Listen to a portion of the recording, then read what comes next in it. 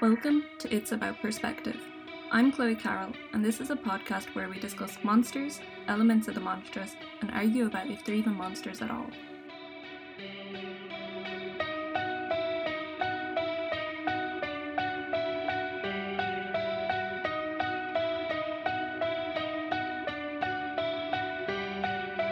Help, there's a monster in my room. He's eating everyone. Wish there was something I could do. God, he's being so cruel. In the last episode, Jason Drury continued the discussion of the transformative nature of the werewolf through screen representations. In this episode, we meet historical anthropologist Willem de Blécourt and discuss his research and pursuit of the werewolf. So, what is it about your research delves into witches, werewolves, legends, and fairy tales? Why do you pursue these areas, Willem? I happened to bump into them. I once stayed the night with a teacher of me, and he asked me, can I do a book of legends for a particular area? And I just said yes. I didn't know anything about it. So I did that book vaguely. It all started by doing this particular legend book. And that actually started because the guy who needed to do that book was riding his bicycle, and at one day he dropped dead. Goodness. So they needed a replacement. So you seized an opportunity. Yeah, he was pensioned. I don't know exactly how old he was, but it was his time anyhow. No, I took an opportunity. And I studied anthropology. And from doing that book, I learned that there were witches, in my case, in the Netherlands. We're in other places in Europe, in Ireland as well. So I didn't do field work. I decided to do my field work in the archives. So to cut a long story short, I did my dissertation on witchcraft in the Netherlands from late medieval to the 20th century. So, in Cultures of Witchcraft, you describe anthropology as being about the other, both as an abstract concept and shorthand for people in different parts of the world. How do you begin this approach to the other? The other is everyone else. It's you, for instance. Would you start with me now, or would you start at my roots? How would you approach the study of me? I just find out you are at the moment. The roots are not particularly important. They may become important in the end. I have no idea what political affiliation you have, for instance. That's a problem when you do internet these days. Everyone is anonymous, and they have anonymous opinions. You can't work with that. Yeah. No, anthropology is usually about others outside Europe.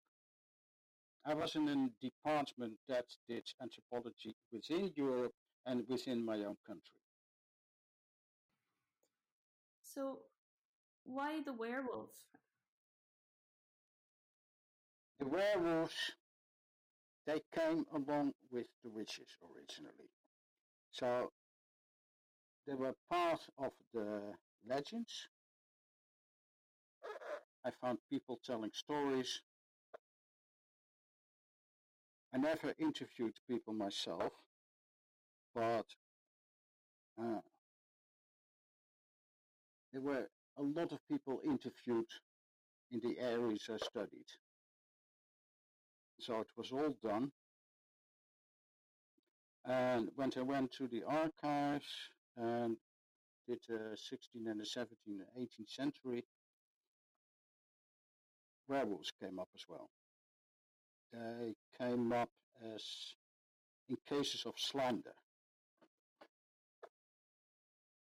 So people called each other a werewolf. And they didn't, of course, they didn't say what they meant by that, but it was an insult. Coming back to the other, what people actually did by insulting someone was othering them. They put them outside their community. Okay, absolutely. So quite the same approach to the witch as you said there. The werewolf has also experienced quite a lot of persecution, often with the two being connected.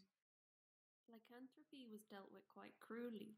Why do you think the werewolf trials aren't as prominently known as the witch trials? The werewolf trials were a part of the witch trials, but they also have their own separate occurrence. So you can follow them as werewolf trials. And the kind of accusations were different. So being a werewolf was often a kind of sexual misdemeanor, sexual crime, actually. That's what they were accused of. So the first thing you say in your book, Werewolf Histories, is there is no werewolf history. Can you explain a bit more on what you meant by this?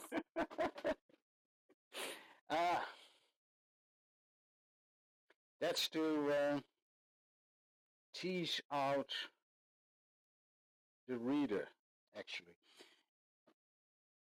The werewolf history that we had up till then was a lot of copying.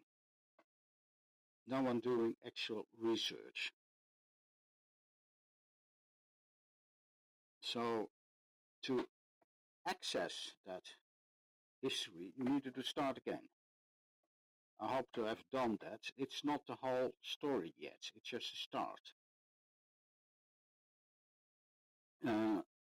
So there is no werewolf history is the sense that, of course, there's a history, but we don't know it.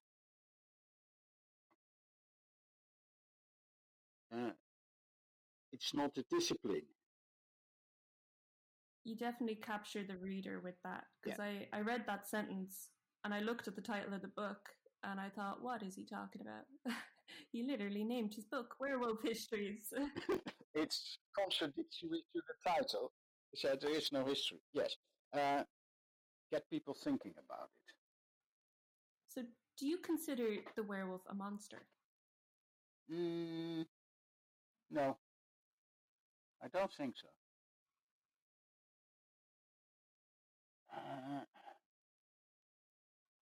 Why wouldn't you consider it a monster? A monster is a very specific concept about non-humans.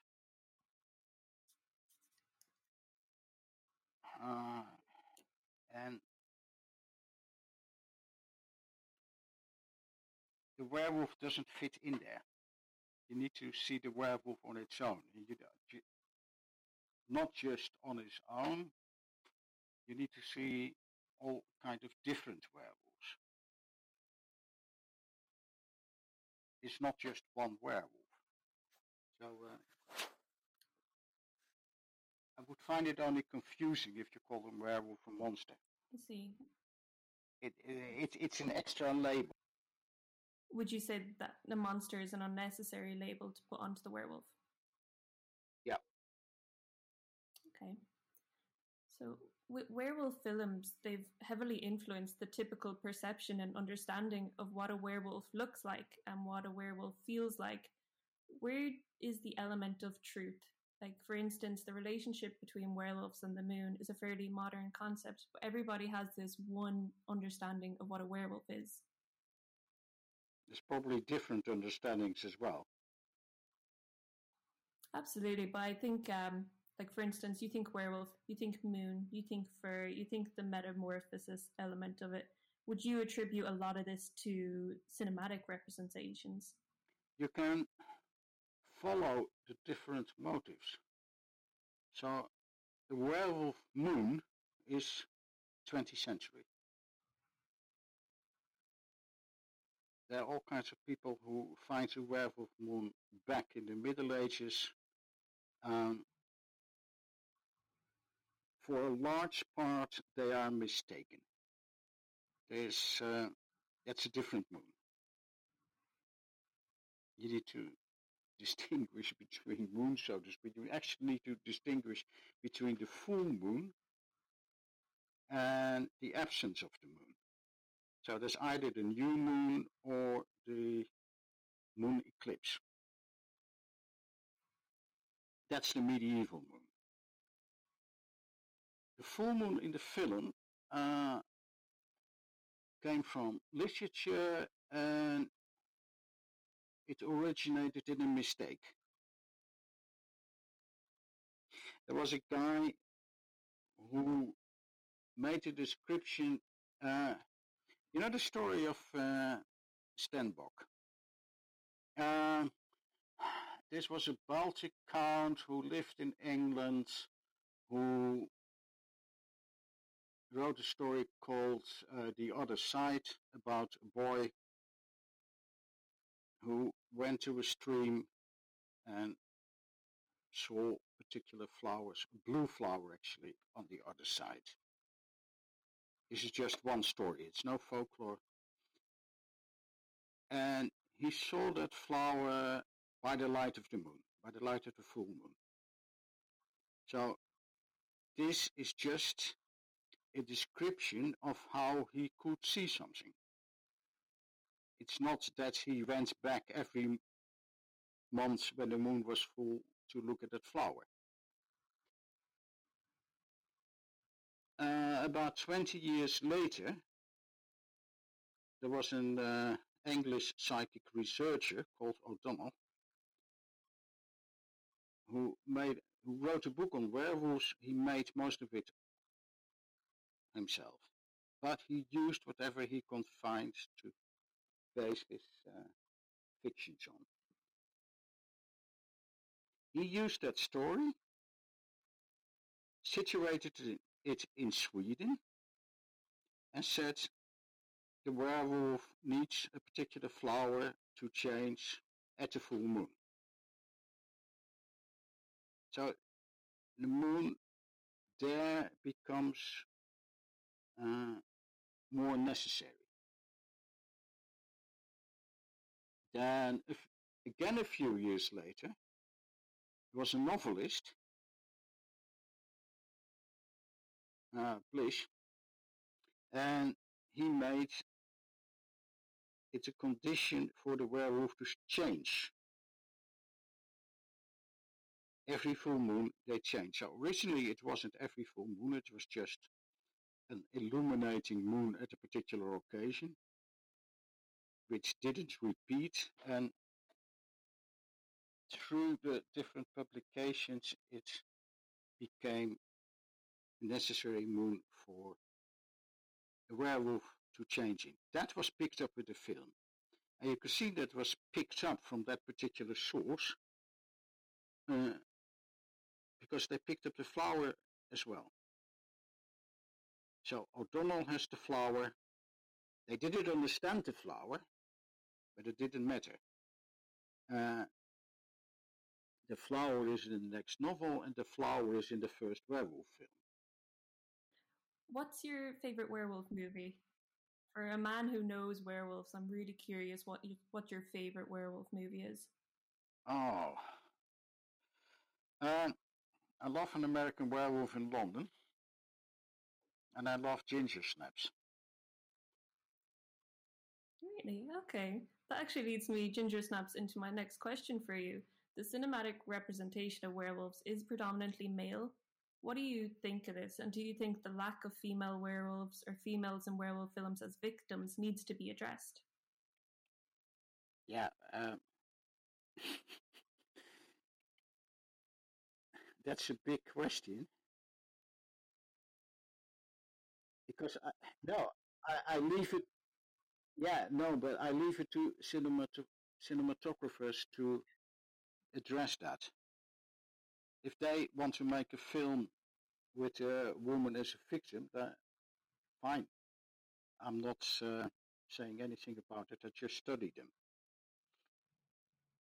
What you can see is after, say, about 1981, movie makers try to get as many different werewolves as they could. They had new techniques. It was easier to portray werewolf packs, for instance. So, and there was the long-standing myth connecting to the moon of menstruating men. It doesn't appear immediately, but believe me, the men were menstruated. They were bleeding once a month. You ever seen Buffy? Okay. So there's a whole episode where Willow meets Oz, finds out that Oz is a werewolf, and then she says, "Oh, werewolf, not a problem. I bleed 3 days of the month too." It's not literally, I need to look up the quote, but that's about what she says. So there she's already comparing the two. There are more places. But it needed a while to come out because to keep the werewolf fearsome in the film, you don't explain them. The moment you explain it, it's more easy to handle and you don't need to be scared anymore. I think that's quite true. I mean, even my favorite werewolf movie is Dog Soldiers, and Neil Marshall himself says he made it to scare the shit out of people, the woods, the werewolves, and he never ever explains to you why they're there. And I think that's why it stuck with me so long. As you said, you never get an answer. Now, if you get an answer, then it's not scary anymore. So the way I look at it, I make them less scary, I suppose. But, True. Although, yeah, 20 years after seeing that movie, I want some answers, though. A female is a victim, but the werewolf was originally always male, and the female was not only a victim, she was incapable of doing anything.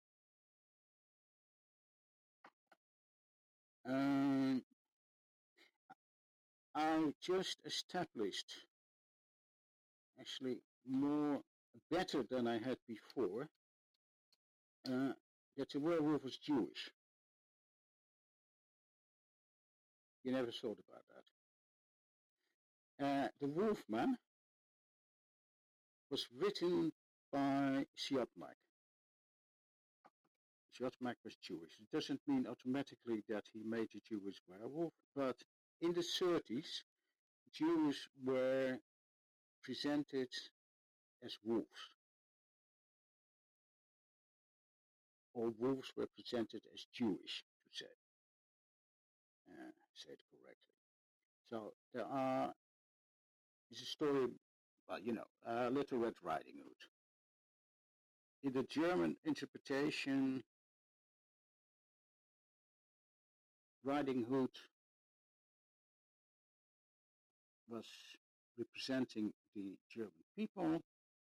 The wolf was Jewish, and in the German version, you had a hunter cutting them out. That was actually the Nazi party at the time. Disney, Walt Disney, copied that more or less, that interpretation. So he had the big bad wolf coming at the house of the three little pigs, blowing it down, but he disguised himself as a Jewish salesman. Disney changed it later, but in the original cartoon, he made Midas into a Jew. So that picture was aroused. Wolves could be interpreted as Jews. Then Siotmak came to the scene. He needed to write a scary werewolf. So he decided, why not, instead of a wolf masquerading as a Jew, why not have a Jew masquerading as a wolf? He turned it around. I think he thought it was scary. I think he was actually right with it because it made a huge impact. How can you see that the original werewolf was Jewish? Because he had a Jewish sign. It was disguised again. It was a pentagram. The Jewish were marked at the time with the Star of David. The pentagram didn't exist anywhere else, was not connected to werewolves, so only Siotmak, the writer of the Wolfman, connected that to the werewolf. So he did the same as the Nazis did to the Jews. They used a sign, a mark that was originally already Jewish, but they made it more stand out. So the pentagram originated in the movement and was actually a sign of Jewishness. The only problem was no one in the States recognized it. You have an American Werewolf in London, which I mentioned before. So there's a pentagram on the wall of the slaughtered lamb. That's an inn in North England, at least in the film. And John Landis played around with the sign. He made his protagonist Jewish. There's no question about it. David is a Jew. Just to bring out the connection clearer than it had been brought out before.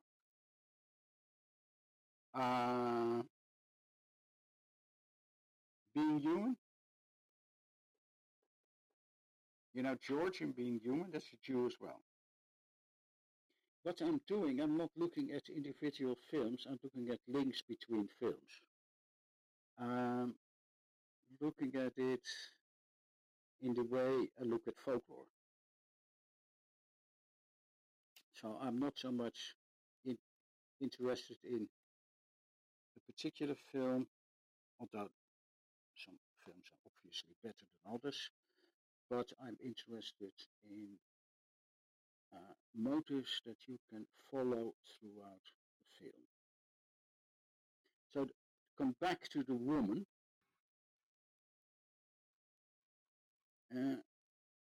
the woman in the early werewolf films, you can say she's just decoration. She's powerless.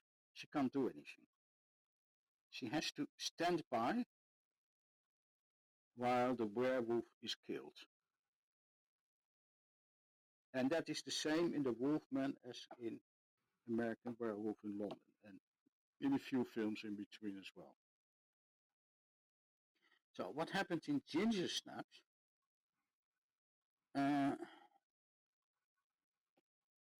I think it was a woman writer who wrote Ginger Snaps. So she tried to make a new werewolf, to convert, to turn around every existing werewolf film motive. So she used the idea of the menstruating man. She used the idea of the powerless woman, but she made it into a woman who starts to menstruate, ginger, and at the same time is bitten by a werewolf. The film is so good because it mixes up these two things in a wonderful way. These two things haven't been interacting before. They were. There's another film which I still need to look at again and analyze a bit. That's The Curse, and it's made around the same time as Ginger Snaps, and it has the same thing about female werewolf. And there are accusations going around that they stole from each other. But I suppose that happens all the time. People need to, yeah, no, people need to steal mostly because they are not always original. Usually they're not original. So that makes it easier for me to follow their different ideas. So, as you were saying about werewolf representations, how do you now feel about the current? There's a lot of young adult fiction, popular movies that focus on quite tame werewolves and also making them romantic features. My feelings are irrelevant. It just happens. Go back to, I think there's a saying by John Landis at one point, the guy who did American Werewolf in London. Werewolf is all about growing up, sprouting hair at particular places, etc. So the connection to teenage werewolf is not very strange. You had films also in the 1980s and before. I Was a Teenage Werewolf is from the 50s, but they picked the theme up with Teen Wolf in the mid 80s. And I think they finished it. They made a television series, Teen Wolf, as well, just a few years ago. I haven't read a lot of adult fiction yet. I can't read everything at once. It seems to be that in that fiction, when a werewolf grows up, he has to make a choice. He or she either becomes a human or in a few cases a wolf. It doesn't stay a werewolf. So I think you need to question whether that takes all the fun out of werewolf. They're not allowed to grow up. But as I say, I haven't. I read about it. I haven't much read it myself. So, where do you feel the gaps are in werewolf studies at the moment? There are a lot. That's good, because then you can study on. To start with, you can always do something again. So there are many studies about Angela Carter, there's studies about Twilight, a few more. So that is a different kind of gap. But if you look at the actual material,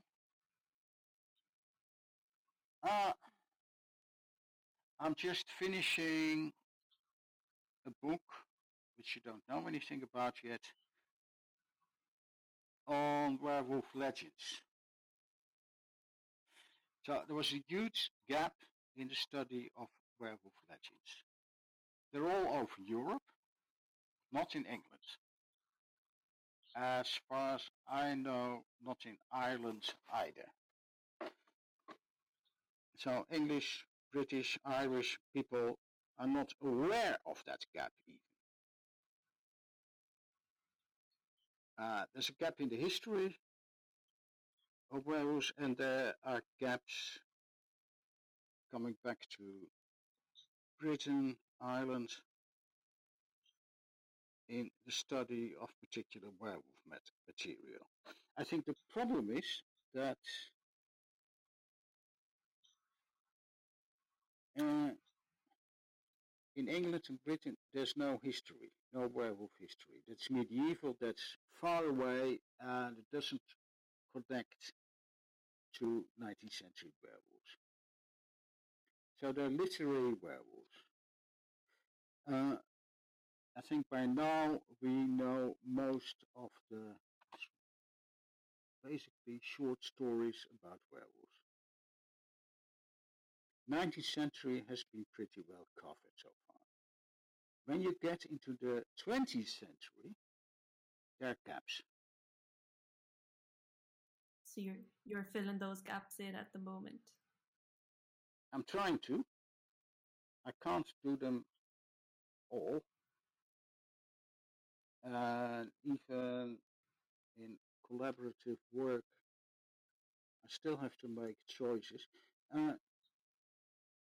There's this very useful book by Mr. Frost, who did a werewolf in literature.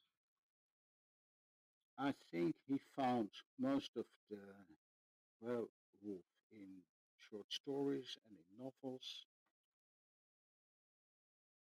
He doesn't list them, no, he discusses them. You need to pick out in his discussions everywhere he says this is completely uninteresting.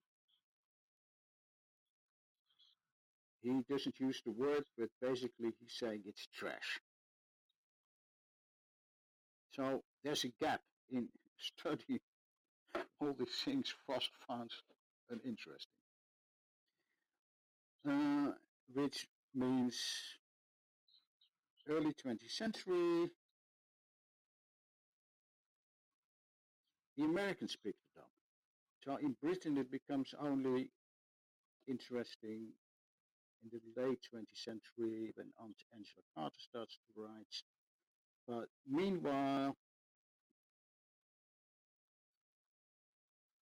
weird tales. A lot of werewolves and weird tales in the 20s, the 30s, the 40s. They haven't been studied well either.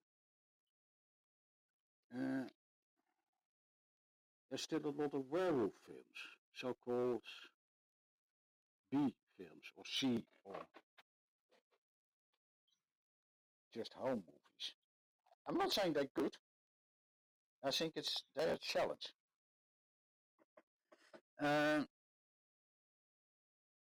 Werewolf, if you look at today, werewolf romances,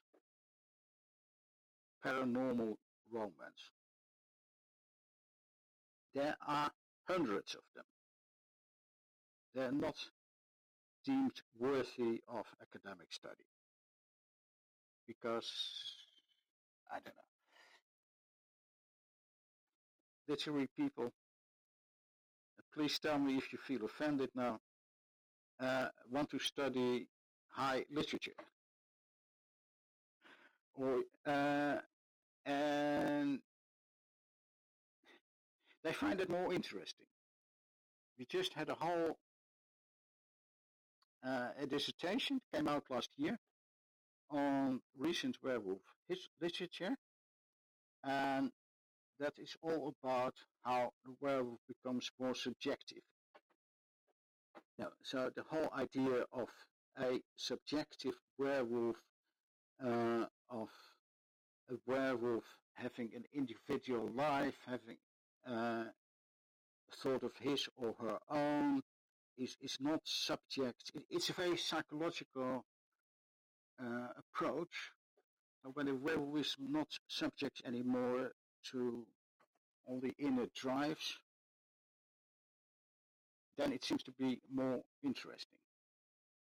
In the end, I think there's no more werewolf, but So there is quite a lot of gaps, and as you say, there's this new werewolf to investigate. So you're definitely leaving a bit of work for the rest of us to keep looking.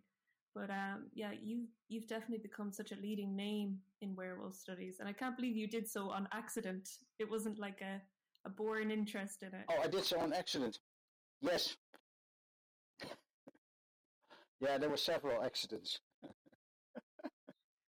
I was expecting this whole, oh, I've loved them, I grew up reading them, researching them. No, accidental. No. So I like that. I like that you fell upon it. I mean, the next stage was I was sitting in London at the kitchen table, and we had a publisher for dinner. And now, every time I say having someone for dinner, I think about the werewolves who had someone for dinner. But it was a real dinner. And I tried to sell him a book on historical anthropology. So I'd made a list on the things I wanted to have in this book. Last chapter on that was on werewolves. And he picked that out. He said, can you do a book on werewolves? I said, okay. So I started to look at werewolf movies. I hadn't. This was, I think, around 2000, 20 years ago. So I hadn't seen any werewolf movie at that time. So I started to look at them. So you never intended to write a whole book yourself? No, but it's enticing. And the werewolf is so much interesting that it's not just a man's connection with the natural world. It's not about wolves. It's about humans. It starts with being about criminals. So why is someone considered a criminal? If I go back to the Slender things, Slender trial, why is it an insult that someone is called a werewolf? What kind of criminal were they? So I try to find it out. Now I leave a significant gap because I'm thinking. Yeah, I think what I wanted to say is it's a criminal. It has connections with what is considered as an outsider. It has connections with sexuality, so it's a sexual outsider.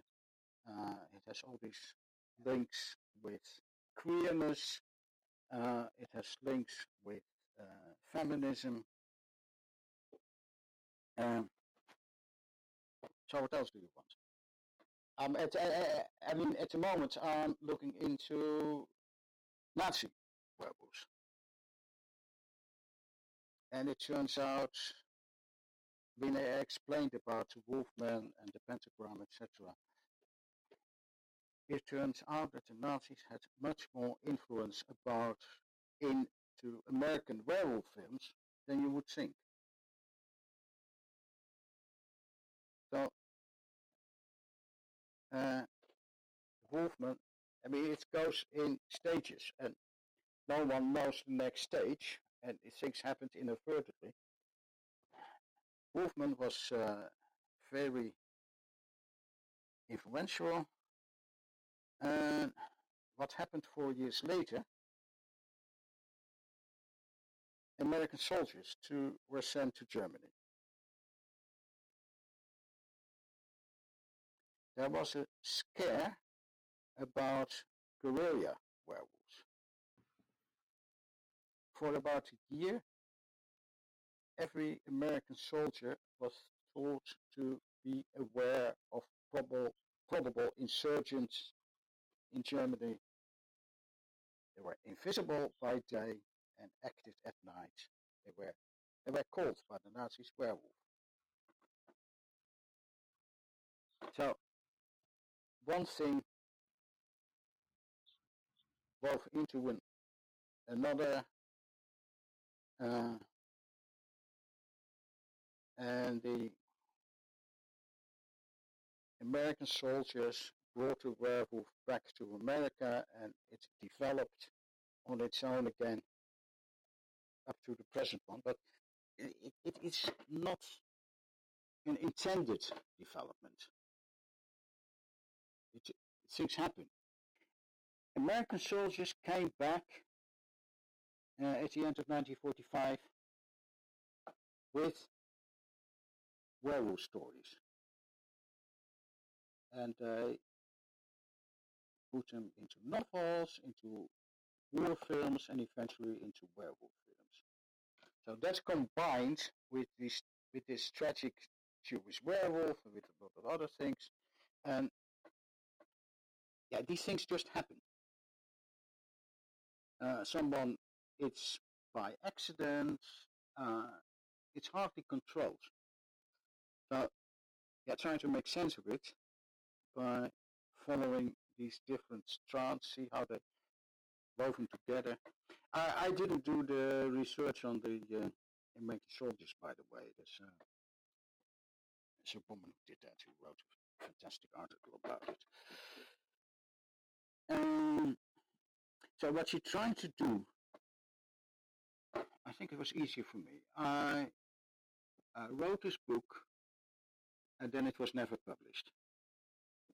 Other story publisher, he tried to find out whether it would sell. This was 15 years ago, and according to his research, it wouldn't sell as well as he hoped.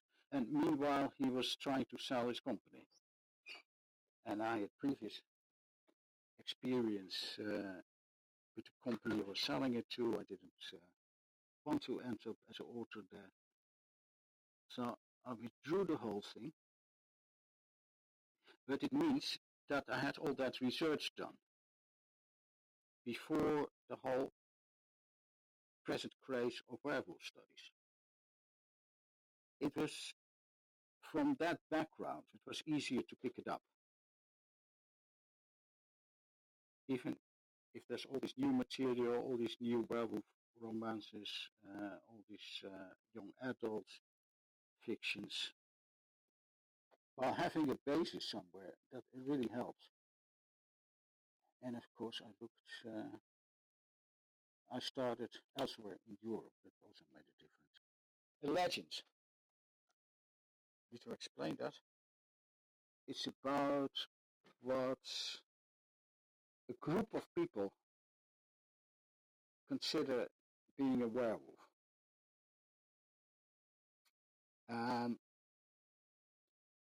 You don't know how big that group is, and folklorists used to interview elderly people in the countryside, particular folklore hang up, and they didn't interview young people in the cities, basically. So I suppose if you interview young people in a city at the moment, they would come up with all stories about the full moon, etc.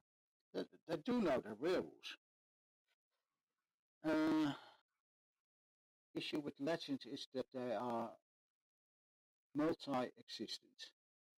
So how much legends do you need? There's was a werewolf in Hull a few years ago, and there's 10 different people reporting on it. I think, this is a private reason, there was a werewolf project at the University of Hertfordshire at the same moment. I cannot escape the idea that the two of them had something to do with each other. No. So what I did, I got people together to write about legends, werewolf legends in Sweden, in Finland, in Lithuania, in Germany, in Russia, in Czechoslovakia, in Romania, in Slovenia, in southern Italy, in Alpine France, and in Portugal. So I covered all of Europe. This is my reaction to Britain leaving the EU.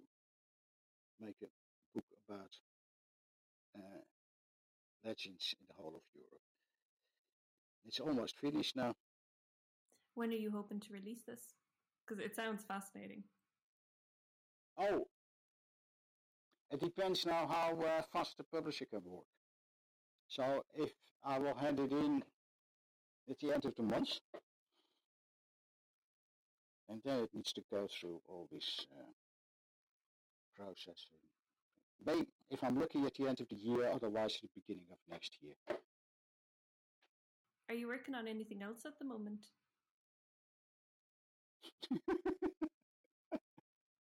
Well, werewolf films, obviously.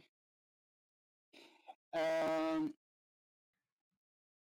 had werewolf histories, I had werewolf legends is coming, so I decided to make it a trilogy. There will be werewolf fictions. Brilliant! Wow, because I really enjoy werewolf histories actually. So that's the first one. Yeah, of the trilogy. Yeah. Great series actually to be a part of the historical studies in witchcraft and magic. I'm doing the whole series actually. I'm a series editor. So it happened. Those things you don't do that on purpose. So if you had a good proposal for a book, send it to me. Don't send it to the publisher. Send it to the series editors. Yeah, they will tell you what to do.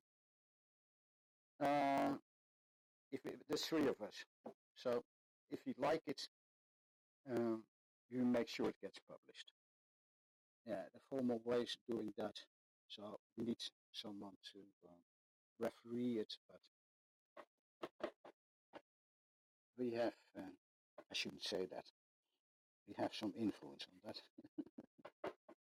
I mean, you pop up everywhere. I actually got another book, The Cultures of Witchcraft, and I opened it and there's a picture of you. I didn't even realize this book was all about Willem. Yeah, because it's meant to be a festive. I think you have the term in English as well, but it's basically German. When people turn a particular age, you make a festive. So it's to celebrate. I made one for my wife. No, I made one for my wife a few years back, and she decided to return the favor. This is unusual. We don't usually make festivals between man and wife. It's usually between colleagues. Really? Yeah. So. What did you do for her? Sorry? What did I do for her? Sisters of Subversion. She's an historian of Weimar Germany. So that's much more easy than Witches and Werewolves. I got all her colleagues together and made a nice book. That's really nice. I'd never heard of this before, but it sounds such a nice thing to do. Yeah, you make. I mean, there's one guy who said, "No, I can't really contribute it because it's a bit too close. He's your wife." It doesn't matter. So I just went ahead. I did it without him, and I think he was just looking. He was looking for an excuse. So she gave me this book back. I mean, there is also an article by me in there. That's also unusual for a fresh. But okay, so this is. You guys really turned tradition on its head. Yeah, and we have this series, so we can do things. So it's a historical series, but we can put literature in there, give it a little sense of history, but 20th century is history now. So if you approach literature in a particular way, it's history, no problem. And as long as it sells enough, you got these copies at a cheap price. It means that they won't sell anymore at the moment. Yeah, I need to see about that. Maybe get a paperback copy. I think they're ridiculously priced, and a paperback would be much more accessible to a lot of people. So that's it's great to be able to make books. You just need time. And you need time and connections and a few other things. But given that, we've done over 30 volumes at the moment. So it's Witchcraft and Magic series that is definitely most present in today's studies. No one did 30 volumes. It's other publishers are trying at the moment. So I put the werewolves in there. Absolutely. Oh yeah, they deserve their spot for sure. Perfect. I've taken up a lot of your time. I just want to say thank you for giving me the time to talk and for writing all the books that you write, especially about werewolves for people like me who are massive fans. Happy to have done